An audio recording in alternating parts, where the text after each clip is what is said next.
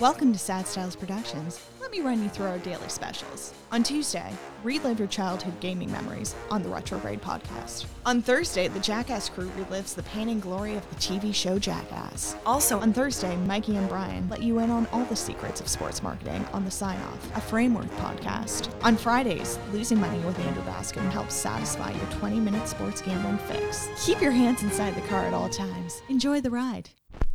Coming up, a Sad Styles production.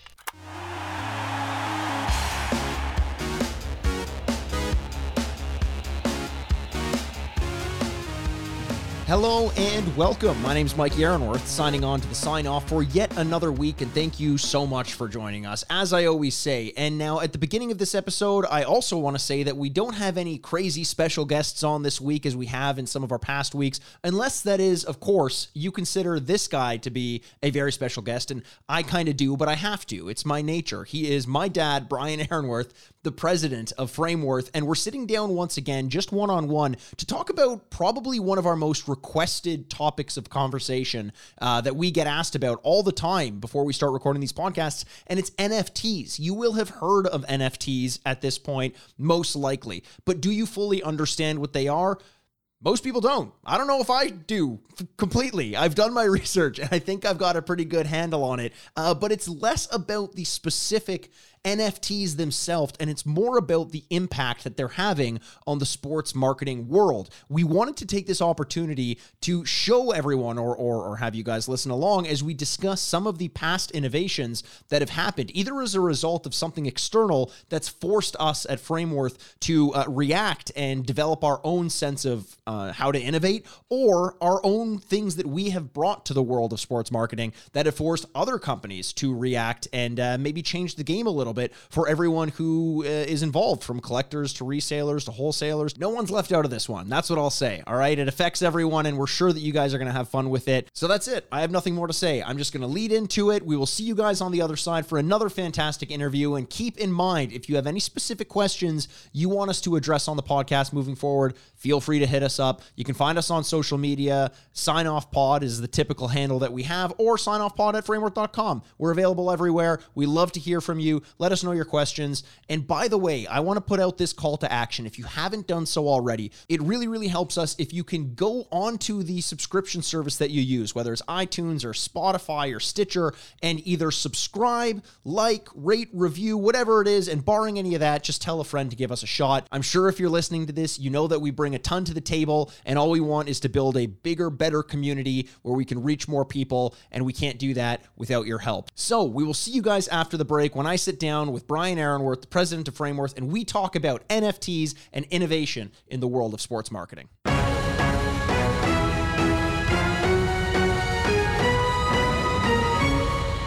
All right, and welcome back. Thank you so much for joining us for yet another week. Now, this week, as I mentioned in the introduction, we have kind of something, a topic that a lot of people are talking about right now. It's sort of a buzzword, both in the world of sports marketing and sports memorabilia, and outside of the world of sports memorabilia, and that's NFTs. Now, NFTs are not going to be the major concern of this podcast, but what we want to talk about is what happens in an industry like ours when something major comes along and shifts in a way where now we, as people who sort of run and call home this industry, have to react and potentially interact with these changes. Do we immediately get on board? Do we make a version of it ourselves? Do we wait and hopefully it becomes more mainstream and more acceptable to latch onto and risk missing the boat?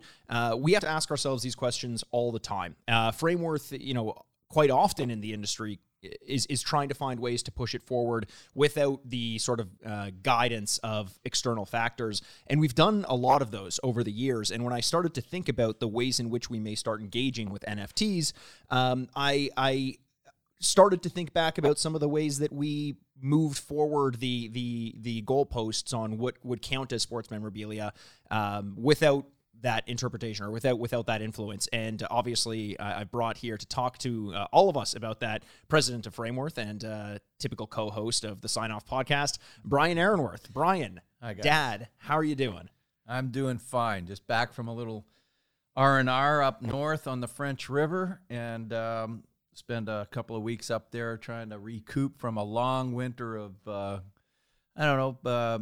trying to COVID-proof the company, and Yep. we kind of reinvented a lot of things and moved a lot more online. It's been very successful for us, and of course, you've probably seen out there the new Tim Hortons mini stick launch that we were involved with. And speaking of that, we're going to have Rob Forbes at some point in the near future coming on our podcast, and he's been involved with marketing for Tim Hortons for many years. We had many discussions of new ways and apropos what we're talking about today is moving the goalpost, finding something new, and the mini sticks has certainly created a whole new channel of marketing and memorabilia. Now, to clarify, if you're not aware, because there are a lot of people listening from the United States as well, when you say the mini sticks, what you're talking about is a new promotion that Tim Hortons has undertaken. This is actually the second year that they're doing it. The first year that they did it was last year in the middle of COVID, so there was a lot going on. It was right after COVID sort of hit. But essentially what we have is a miniature hockey stick. It's an exact replica of the player's hockey stick down to the way they tape it on the heel, or on the blade, and on the handle of the stick. The make and model, everything is the same, and it's put inside a small display locker that also has images of the players as well as their statistics, and that locker can be used to display it. And that's what Tim Hortons is selling right now. Similar, like think hockey cards, the way that they do the hockey cards, except this is you go in, you buy one of 6 players, and you bring it home, and hopefully you're happy with it. We feel like we're getting some positive replies there. Mikey, you did an amazing job, and I think everyone at Tim's is really happy with the result. You're very anal about the detail and making sure that there are exact replicas. As close as we can get on something so small, and it's amazing how good they look. They're in stores now, so this is the second set of 6, and hopefully they'll continue to do this. I think it's a big success for them. Yep. Go out to your local Tim Hortons if you don't know what we're talking about, and ask to see them. They're actually really, really cool. One of the more interesting projects I've ever been involved with, and I think the finished product is something. Oh, there you go. A little bit of a Tim Hortons plug there. Which Canadians are podcasting without a cup of Tim Hortons, though? We are not sponsored by Tim Hortons, by the way. This is just natural.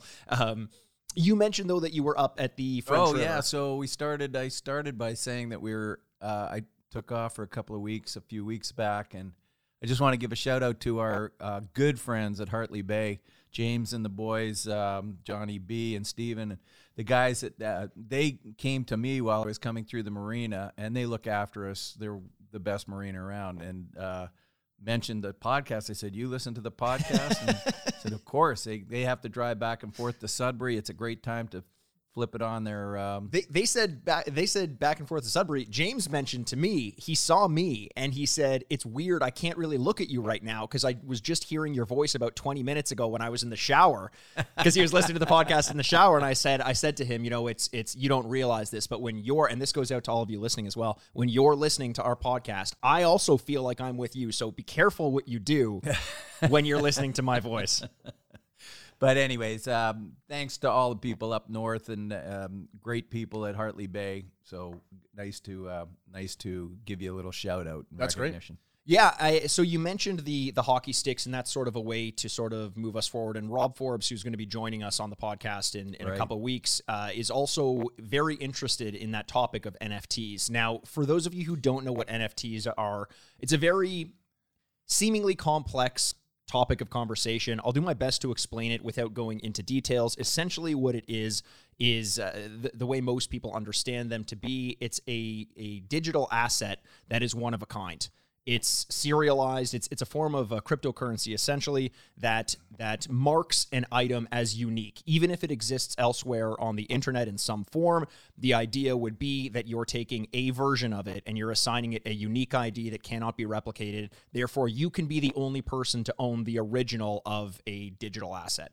Or you can mint a serial number, essentially, and apply it to a physical object, similar to what we would get with a certificate of authenticity or a hologram number, something along those lines. Something that's unique, which has its uniqueness threaded into a digital asset as opposed to a physical one. That's more along the lines of what that is. So being an older guy, I don't get it as much as Mikey would in his generation, but I am starting to really appreciate what this market is about. And I know Mikey, you've been doing a lot of research into it. We don't want to pitch this to our players until we have them really in a good position to be at the forefront of the industry, not at the end of it. Mm-hmm. And so Mikey's got some great ideas for this, and he's exploring them now. We won't get into them, but we think it would be groundbreaking for NFTs if and when we do get into that market. I think that's important because a lot of you who are listening, I think, will have heard what NFTs are. And the conversation that you will have heard likely surrounding NFTs has to do with the fact that there's a lot of money in them. It just seems to be this buzzword that, they're selling at Christie's auction house for millions of dollars, these digital assets, and no one can really understand how a video or a GIF is selling for millions of dollars, but there is something to it. Now, the reason why it applies so well to the world of sports marketing is because one of the most prominent examples of it in the mainstream is with NBA Top Shot. Now, you're familiar with NBA Top Shot, right, Dad? Yeah. So essentially, the best way to explain it is a digital trading card. It's a video or a GIF that's been highly stylized, and you can own portions of one or one all to yourself, even though I may be able to go online and see what it looks like, just as I may be able to go online and watch a trailer for a movie. I don't own that trailer. I only own it if I own that digital asset. So they're often paralleled with what we would call digital trading cards. And now because of that, it opens up this entire realm of possibility for all sorts of sports. Whether you're going to create a new digital asset of Sidney Crosby hoisting the Stanley Cup or something would be the traditional way of thinking about it if you're drawing a parallel with NBA Top Shot.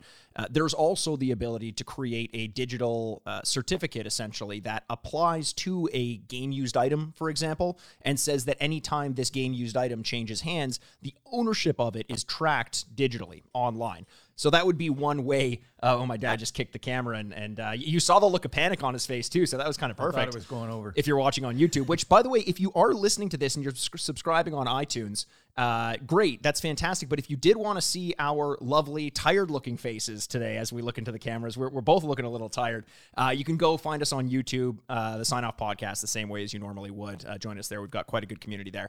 Now, what you mentioned, Dad, in terms of our involvement in NFTs at our company, is that right now, it seems to be that a lot of people, because of what I'd mentioned earlier, where people talk about NFTs in regards to how to make money, are just trying to get their foot in the door somehow, try to make some money off of it. And what I fear that does is saturates the market at a point before it's been innovated, where the medium itself is something that takes advantage of its own technology, as opposed to mimicking digital trading cards or mimicking physical trading cards in a digital form. There may be ways to make sure that a digital asset is a little bit more exciting than that. And until we find a way with the partners that we've been speaking with to fully engage that and enact that, that's when we'll get involved. And we will be talking about that specifically on later podcasts as it comes closer to fruition. Yeah, we just don't want to get involved in something that looks like just a quick cash grab, and then we want to add something to the industry, as we always have. Right. So from day one, we've looked at ways to create new ideas, new innovations, and stay with it and develop it. So to go in for a quick cash grab on a digital asset, not even caring what it looks like or what it's about, that's not what we're about. Certainly not for our elite players that we work with. Well, it's interesting that you bring that up is we are, as I'd mentioned and you just mentioned there, often trying to be on the forefront. We don't just want to be copying the technologies and the items that are out there. We want to be able to bring our own flair to it. And that's kind of what I want to go through in this episode. Right now we're faced with NFTs and the changing landscape as a result of NFTs in the sports marketing world. Everyone's reacting in some way or another. But what about all the other times it came up that it didn't make the mainstream like it did right now? And that's kind of what I want to get into. Now, I'm going to kind of lead us through some of the examples that I know of, and I want you to sort of speak on those, Dad. If there's anything that I'm missing or anything more specific that you've come across that maybe I'm not even aware of, I'd love to hear those as well. But I know for one, the example that I always give of a way that you came onto the scene and really changed what people perceived memorabilia as, or more accurately, what people perceived as memorabilia, came when you had approached, I believe it was the New York Rangers. in a few years back. Yep. And you had spoken about ways in which we could create a product line around items which would otherwise potentially be thrown out. Do you want to speak a little bit about how that came to be? Well, sure. Working with the New York Rangers, which is a long way from Toronto, Right. and certainly backyard of one of the bigger companies that was around back then, which is Steiner. He was doing the Yankees. He was doing work with the Rangers. And then I had to come up with something different. I mean, he was already in there, and typically memorabilia consisted of autographs. Right. You have an autograph, you're going to sell it, buy it, and whatever you're going to do with it. But how do I get my foot in the door with the New York Rangers? So I flew down there, and there was a very creative marketing lady there. Marcy Davis was her name. And she worked for the Rangers and wanted to she saw some of the promotions that we had done previously with in-stadium promotions of, framing tickets and things. So Sure. that's really kind of got my foot in the door. So that would essentially be you show up to the stadium. At the stadium, on the night of a game, you're handed a flyer, for example, where you can Right. reach out to our company and we'll frame up the ticket from that night, essentially, and send it back to you. Well, That's exactly. what you're talking about? So going right to the beginning, one of the reasons that I was there was we came up with the concept of, I know from, a lot of this evolves from my own personal desires with regard to memorabilia. So I have a box full of tickets going back to Elton John concerts in the Sure. in the 70s, and I just never threw anything away. Right. And years later, I open it up. You and Mom used to call me a pack rat, and I Yeah. think I now know where I get that from. So if you go through the boxes of things and then you start looking back at a $15 front row seat to Elton John or Right. or a hockey game that you went to, it brings back so many memories, and I cherish those before they were considered valuable. One of the other boxes that you found recently is one that you gave me. Now, I've said this before on the podcast. I suffered through my fair share of wedgies as a kid because of how much I loved and still love video games. I have a video game podcast called the Retrograde Podcast. If you're into it, you should check it out.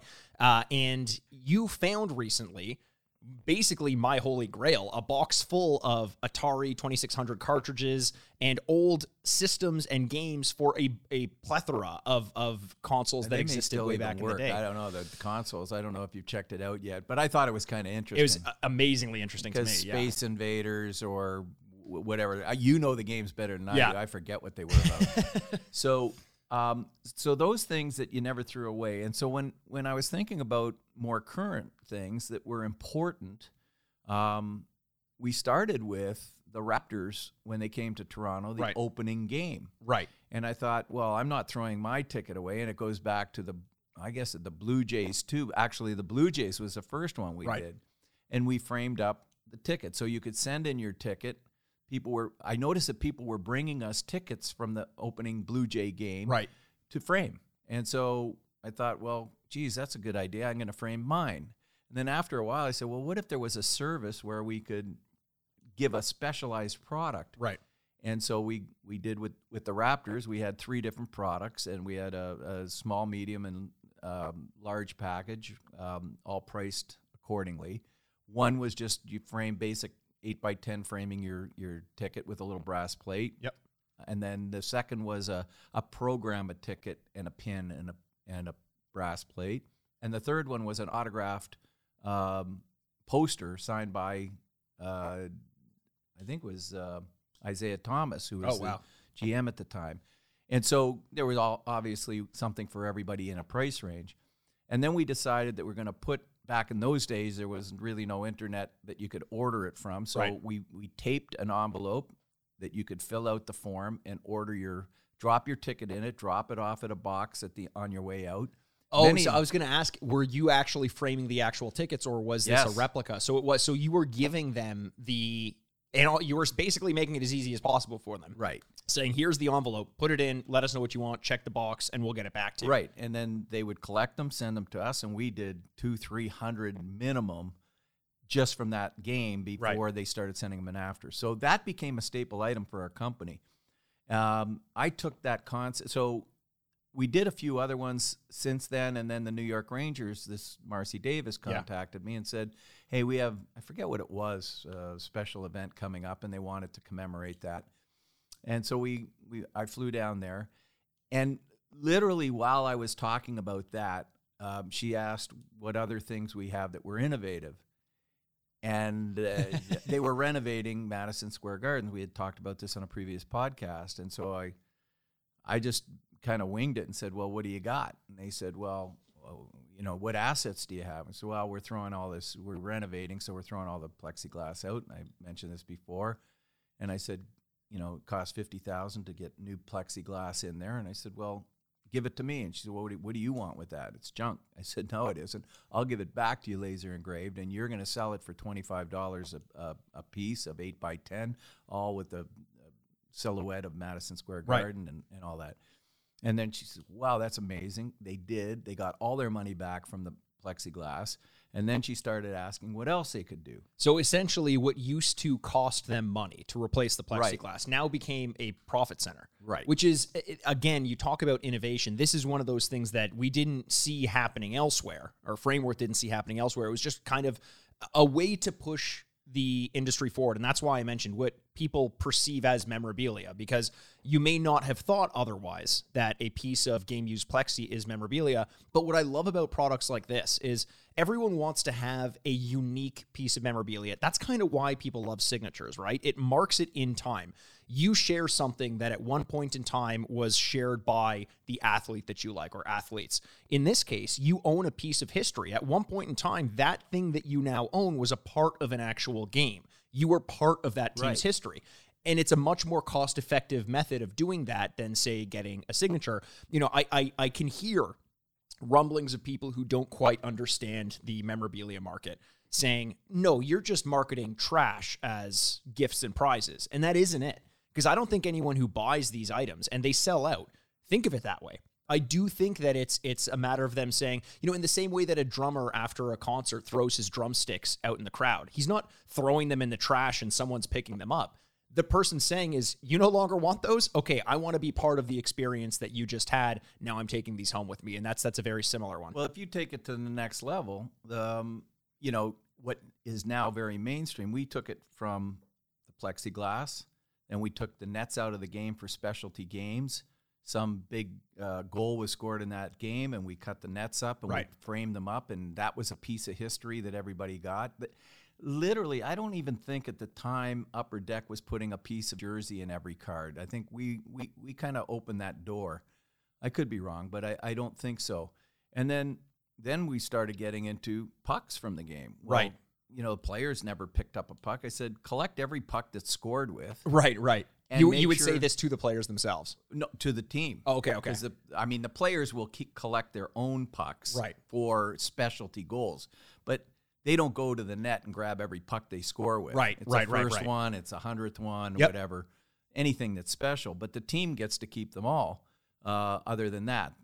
And so we told the team, go collect the pucks and then market them in your auctions, which was another area that we innovated and got going, which was auctions within the building. That never happened until the Maple Leafs did it in Toronto. That's essentially when you're involved. When you're walking through any arena nowadays, you see a stand or multiple stands where pieces of sports memorabilia, typically pertaining to the game, one or both of the teams that are playing, are being auctioned in a silent auction. After the second period, they close the bidding, and all the winners get an email. Now, that never existed until we did it in Toronto with Jeff Newman, and we started that, probably mid-'90s, and it just took off. That was, to my knowledge, the first time that had been done in any stadium. Now, virtually every sport and every arena does that. And it's a huge moneymaker for either the team's charity, or both. Yeah.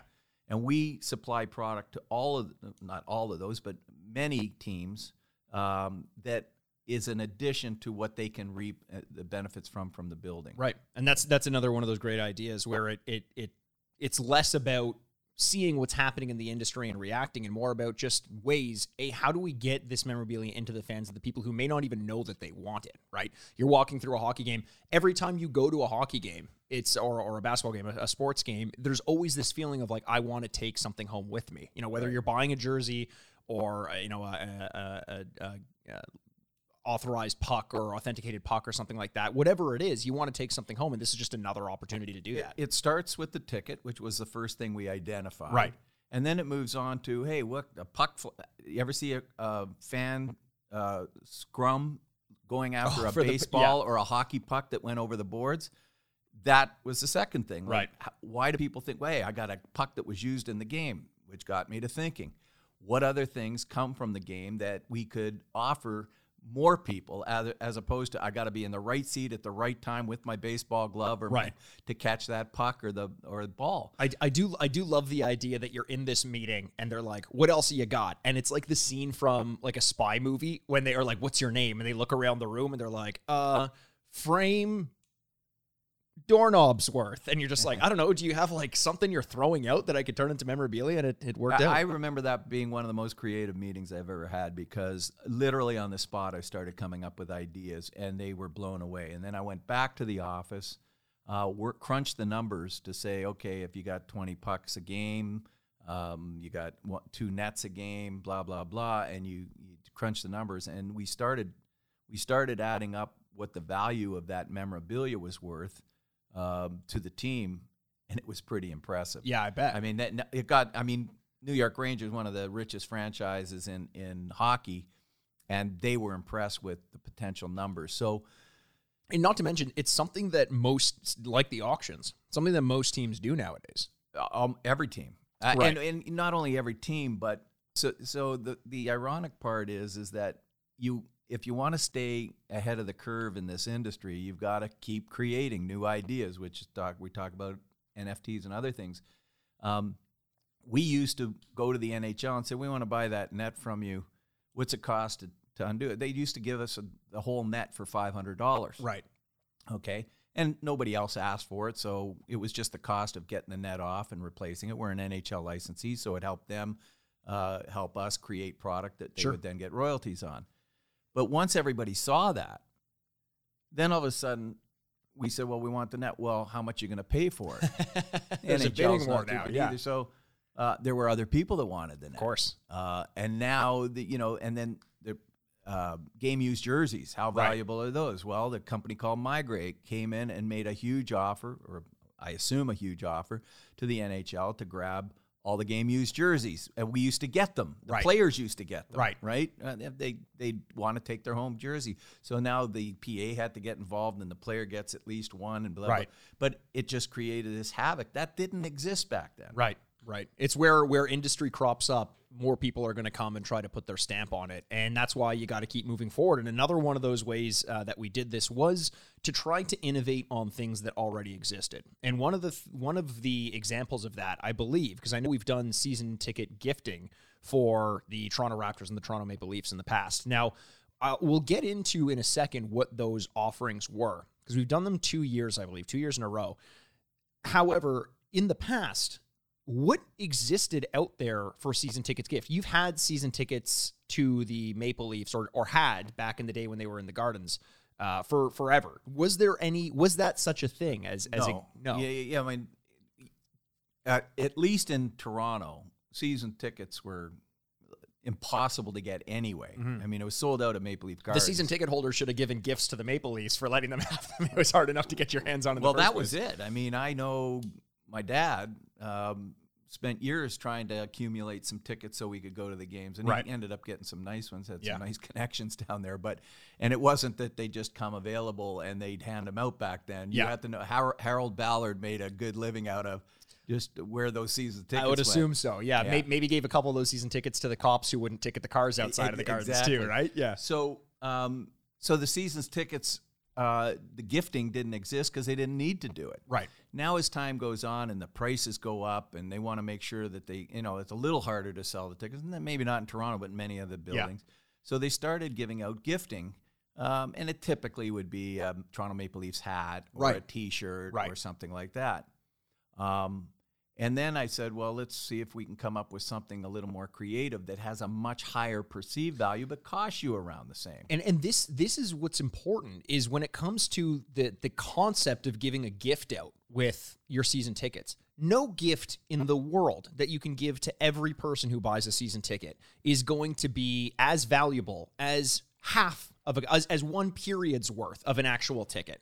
Right. But the perceived value is what matters. Now, not only am I getting season tickets to the game, but there's an exclusive piece of memorabilia or an item that only I get for having these tickets. And that's where, when you talk about perceived value, that's exactly what that means. The cost of the item itself may be $50, but to someone who's getting it, it's essentially priceless. And that's that line that you need to walk. You have to be a season ticket holder to get that specific gift. Right. It wasn't just a hat that anybody could buy. Exactly. It wasn't just a t-shirt that anybody can buy. Even if it was a t-shirt with a little more unique design that gets worn, what are you going to do with it? But that was the case for a while. What were some of the ways that you tried to innovate in? How did you expand upon that? Well, one thing, we made an exclusive book for them. That was great. Yeah, everybody got the book. Now, the book, explain what that was essentially, because if I recall correctly, it also had within it components of game-used items, right? It was a memorabilia book. So we would take, within the book, you could have a piece of the net from the game, a piece of the plexiglass, a little vial of ice water from the game. So the little kind of fun things that you can collect. But then there was also, I believe, in some of the packages for some of the teams, an autographed photo. Right. An unsigned photo, a signed photo. And not to mention stories and images that were essentially exclusive to that book. Right. And it was a limited edition book. Right. Only those people that were season ticket holders could get it. So consequently, the book idea actually had a different genesis, which was for Live Nation. Through Frameworth Publishing. Through Frameworth Publishing, which was a company I set up specifically for that. And that's another story. That's a whole other story. We won't go down that path yet, but it is a fascinating story because we had done, just by example, probably $8 or $10 million worth of business with Live Nation in within 2 or 3 years from that product. Dealing with clients like U2, Madonna, which you was name it. Amazing. It was all the biggest bands that were touring got on that board, and it all sort of spawned from this idea. Yeah. So actually, the hockey book for the gifting evolved from that. But other things like piece of the basketball floor. There's different levels too. If you're a suite holder, you get a much higher gift because they're spending a lot more money with the team, and then you got things that go down from there in terms of value, but all unique products. So that was another way that we've created, and other companies much bigger than us have actually followed our lead instead of the other way around. Which has happened. I mean, in this industry, there's a lot of give and take, interacting with companies that are larger than ourselves. We get inspiration from some other companies, but there's no doubt that a lot of the projects that we've brought to the market have changed the way that companies or sports teams interact with their fans or the items that they purchase, or again, what they consider to be memorabilia. I actually have a funny story about the books. I don't know if I've told you this story, actually, Dad. I know I haven't told it on this podcast yet, but the year that we did the books, for the Toronto Maple Leafs, the season tickets books, I went out for drinks with a friend of mine, and we met at a bar, and she was with a couple of her friends who were an older couple, and we got talking, and I think the Leafs game was playing in the background or something along those lines. And the guy mentions that he's a season ticket holder. And I'm thinking, okay, cool. We just finished this project of sending out all the season tickets. Not only did we build the season ticket gifting in the books, but we also mailed them out directly to each of the fans. So it was a big undertaking. We had a lot of involvement. And I didn't say anything because I wanted to get his reaction on the gift that he got that year, which was the book, which we had worked on. And I was working very closely on it, so I had quite a big hand in the way that it went to print and what was involved in it and how it was distributed. And then eventually I let it slip that I was in sports marketing, and I mentioned that the gift that he received that year for being a season ticket holder was part of our company. It was part of Frameworth, which is the company that I worked for. And he wasted no time telling me that he did not like that gift. really? I couldn't believe it in front of everyone. He's like, no, that's just, what am I going to do with a coffee book? I'm going to put it on the shelf and I'm never going to see it again. I was like, well, what did you get last year? He's like, well, last year was great. I wanted something that was unique and people see it and they know I'm a season ticket holder. I'm like, okay, so what was it? And he's like, it was a luggage tag that said that I was a season ticket holder. And I'm like, okay, but like, what did the luggage tag come with? And he's like, no. It was a luggage tag. And I was like, wait a second. I was like, the book came with a keychain that was made of plexiglass from one of the games. I'm like, why are you complaining about this?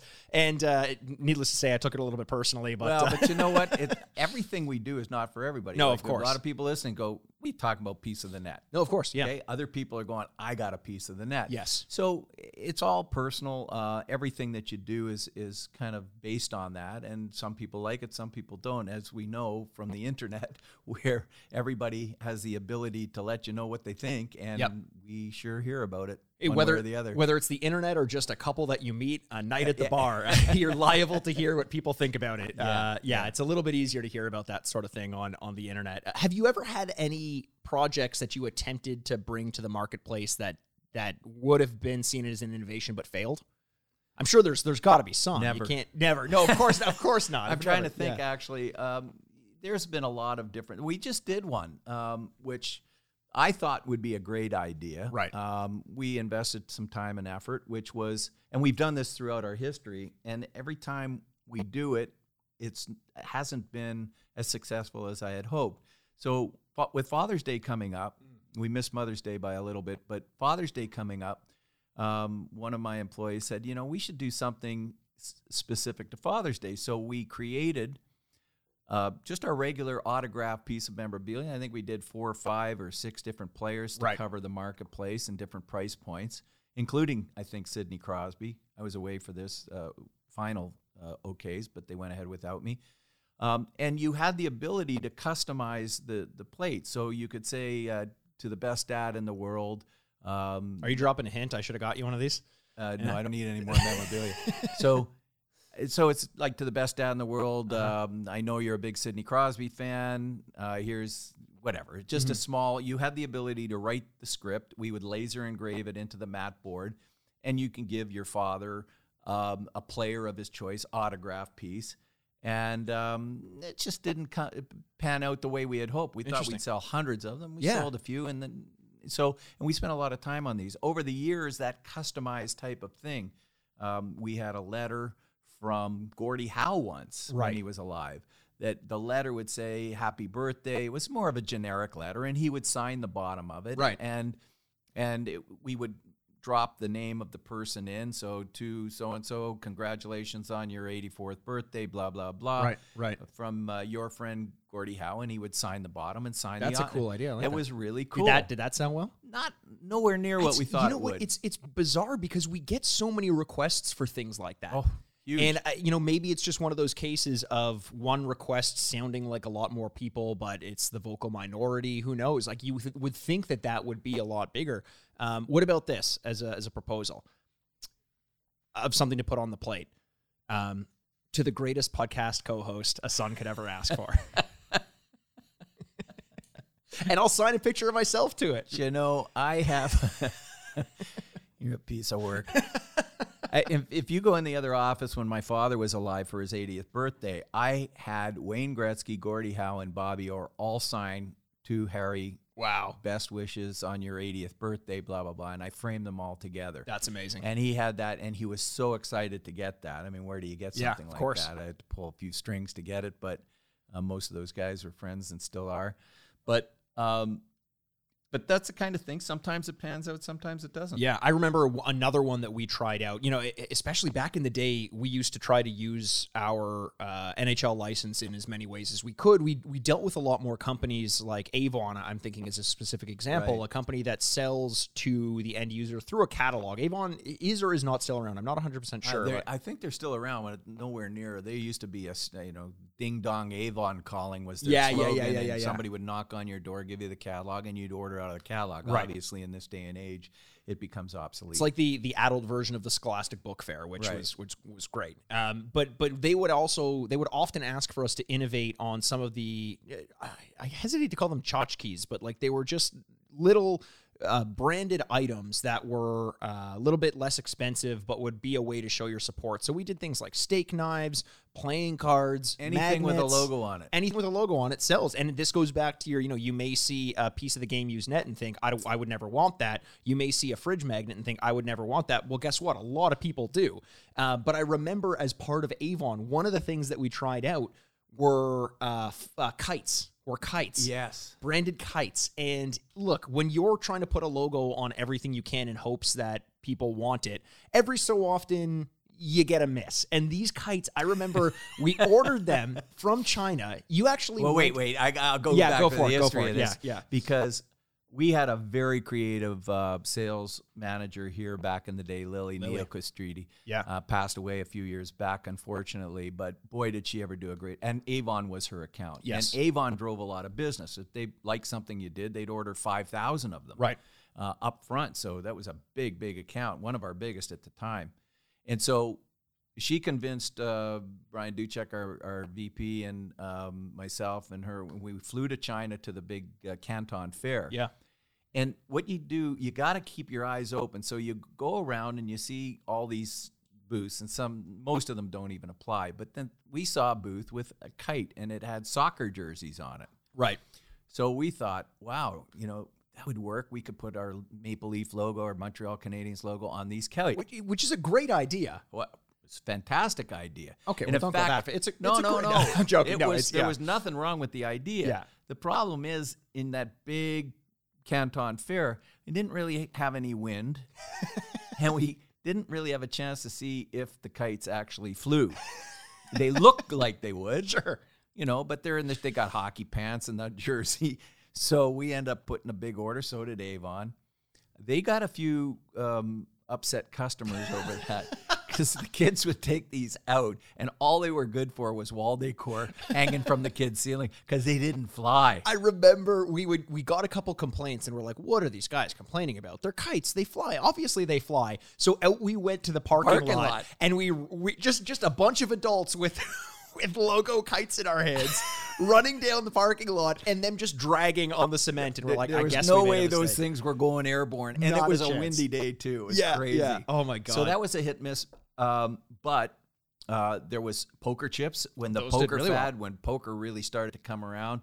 We did logoed poker chips and sets. That was a big thing. We did fridge magnets, which was another big thing, where you could put your kid's logo, your kid's drawing on your refrigerator or school locker, and then put the four little fridge magnets to hold it up, and you had your favorite things. There's all sorts of little innovative things that Lily created from anything that we came. Yeah. I mean, that's one of the ways, kind of the smaller scale of branding these items in a way that a lot of customers will. I think that's a little bit more along the lines of getting everyone involved in sports memorabilia who may not otherwise have been able to, if you're paying for items like a signed photo or something like that. But there's another way that I think was an innovation that Frameworth lended to the company, primarily because of our initial beginnings as a framing company. And this method of gifting to corporate events like golf tournaments or fantasy camps and things like that had become sort of synonymous with the way that Frameworth handled their business. And it got us associated with a lot of high clients because of, we talked about perceived value. And these items were essentially, you know what I'm talking about, right? The on-site framing that we would do at these tournaments. I'd like for you to explain, first of all, a little bit of what those items are, and then maybe talk about how the idea first came about and how you probably were called crazy for even proposing this in the first place, given the logistics that must have been involved. Well, so what memorabilia is all about is just something that people see have a personal value to them.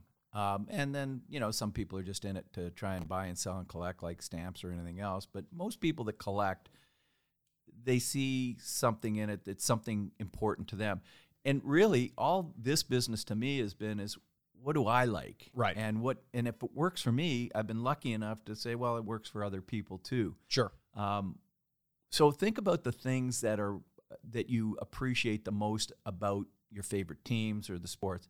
we talked about a game-used puck that came over the boards. We talked about an autograph that you get to meet somebody and they sign it. It's a lot better if you meet them and they sign it. That's really cool. Of course, yeah. That's Gives you why a bit of these a trade story, shows yeah. are so well. But the other thing that is like front and center that was easy to figure out was I wanted to have my photo taken with any celebrity that I met. Right. And sometimes that's difficult to do. You don't want to bother them. When you say is that you? Me because personally. you loved that, right? Well, I mean, you don't have many personalized signed items, right? No. That's not as much your... No, I'd rather have a photo memory of right. them. To get them to autograph my photo with them means nothing. The autograph doesn't mean anything unless they, in terms of value, because it's to me. So if they happen to say to Brian best wishes or had a great time golfing with you or whatever would be, that was great. But the photo, which you've been in my office, there's not an inch of space there. Every so often you let me into your office. Yeah. You So, do make me knock 3 times though, and then even if there's no one in there, you make me wait a little bit. It's awkward. Well, but everybody does. So that to me was special. So now I'm thinking, well, how do we market that? And the cornerstone of our business has always been the manufacturing of picture framing. Right. So we had the ability to do picture framing, and you come in, and we were always trying to be the best and the fastest. So turnaround times, I always said 2 to 3 days framing when it was typically other companies would be 2 to 3 weeks. Right. Yeah. And that was something my father instilled in me. Best service gets you a lot of attention.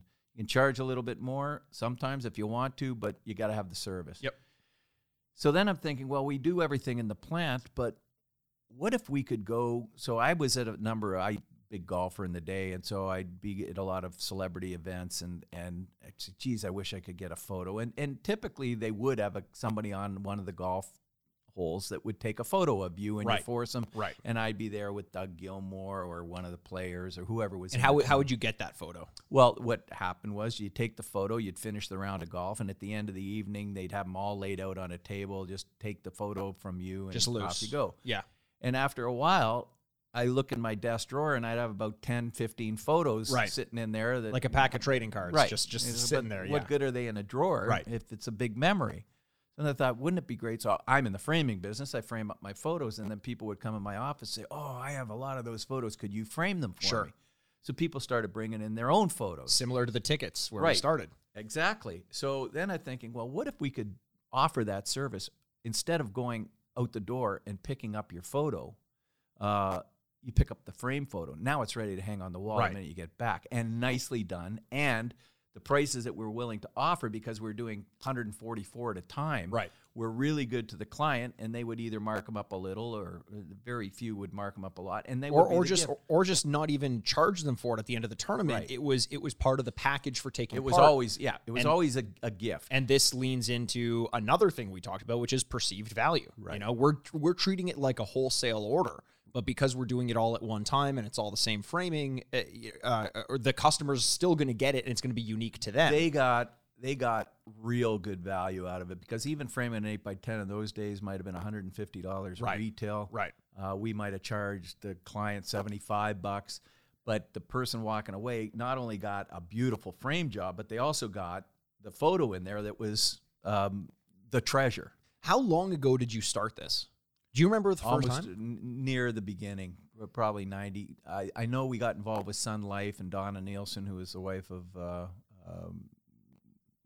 can't think of his first name, called him Chief Nielsen, used to play with the Rangers, and Eddie Shack's wife, Norma, who at one point we got to get on this show. Absolutely, yeah. And so they got us involved with the NHL alumni. They used to run alumni tournaments, which was to support their lawsuit against... for their pension plan. Okay. We get that's all. Right. So, so I got to know them, and they had a sponsor, Sun Life, and Sun Life increased their budget to handle these things, and they were a huge success. And part of the deal was I always got to play as one of the foursomes. In the tournament. My staff would go and frame the thing, so I got to play with Dave Keon, and the memories there. Gordie Howe would go around the course, and all these guys would show up. And it was just a great party afterwards. And now that's so you from the very beginning. I've worked a lot of these tournaments, and I've done some of the on-site framing for it. And I'm talking like 2 years ago, and people are flabbergasted at the fact that they get to walk home with a printed picture and frame of that day. Today, Right. back in the day, this must have been unheard of. To walk away with a photo like this is nobody before ever did digital that. cameras. This is Yeah. before So we would have to take the film, arrange for a photographer. We used to hire Chuck Kochman or whatever. who was mentioned on last week's episode with John McDermott as the photographer for the Blue Jays, who Right. took the picture of him and Poppy. Chuck's a great photographer, a great friend. So he would arrange to take these photos, get them developed at a photo, because they didn't have digital photos, had to get it all developed in a certain size. We'd have the mats and the frames pre-cut, and we'd have people in the golf barn putting these things together while the people were having dinner, and then they'd all leave with it.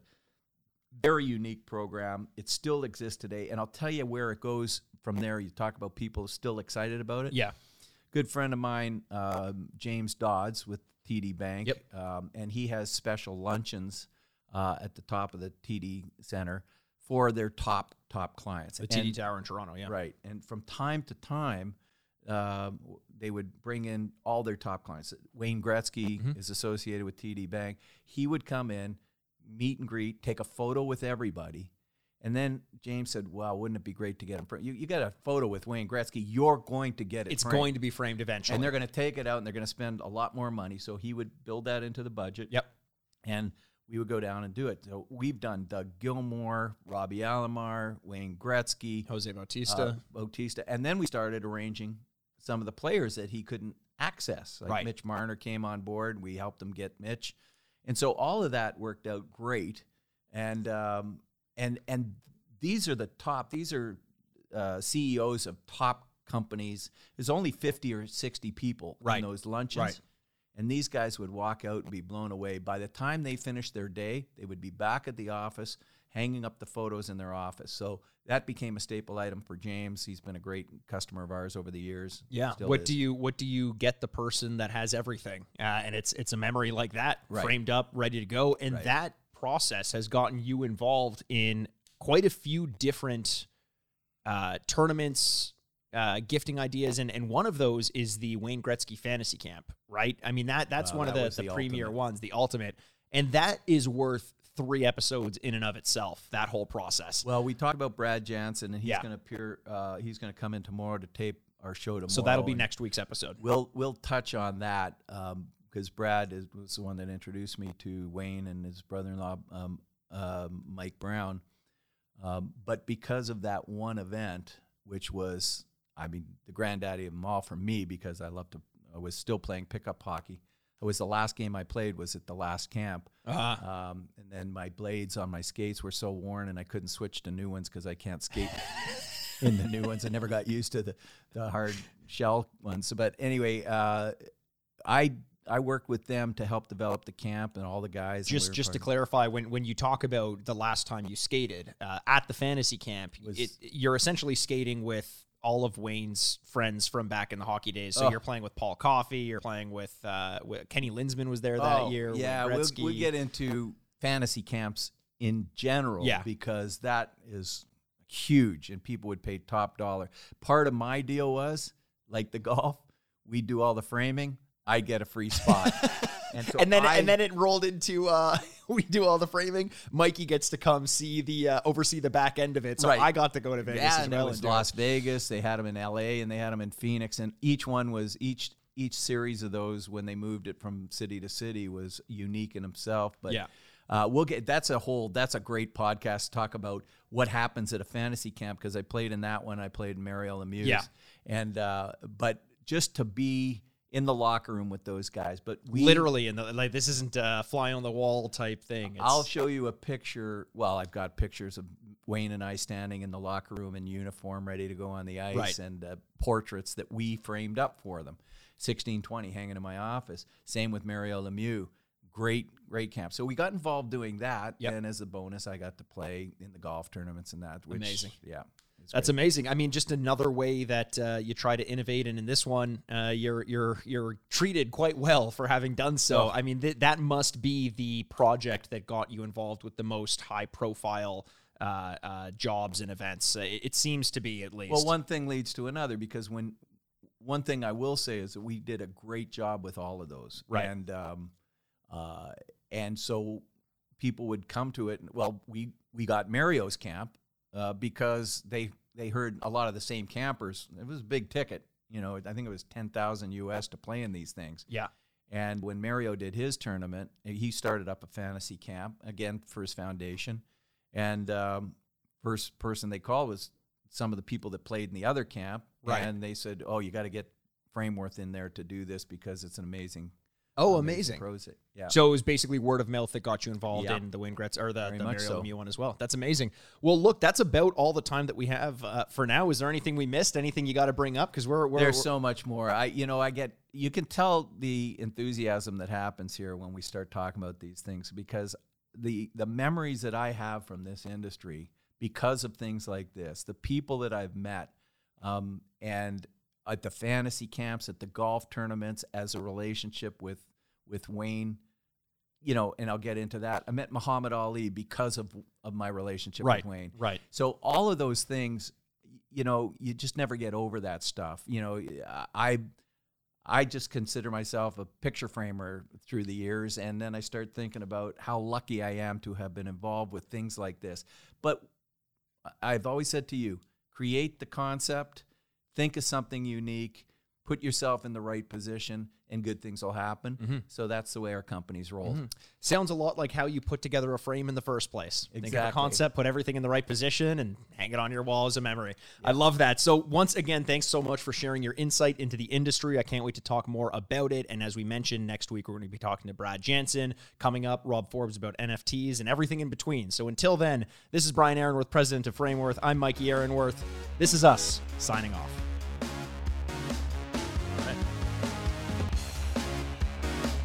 Well, ladies and gentlemen, we made it to the end of yet another episode. Thanks again so much for joining us. You can find videos of all of our episodes on YouTube by searching the Sign Off Podcast. You can also follow us on Twitter at Frameworth Sport or Instagram at Frameworth Sports. And hey, if you're not sick of me yet, you can find me on Twitter over at Retrograde Mikey, or you can always find me embarrassing myself over on Instagram at Aaronworth. The Sign Off is a proud product of Fadoo Productions and Sad Styles Productions. Executive producers Mikey Aaronworth and Andrew Bascom. Until next week, this is Mikey Aaronworth, signing off.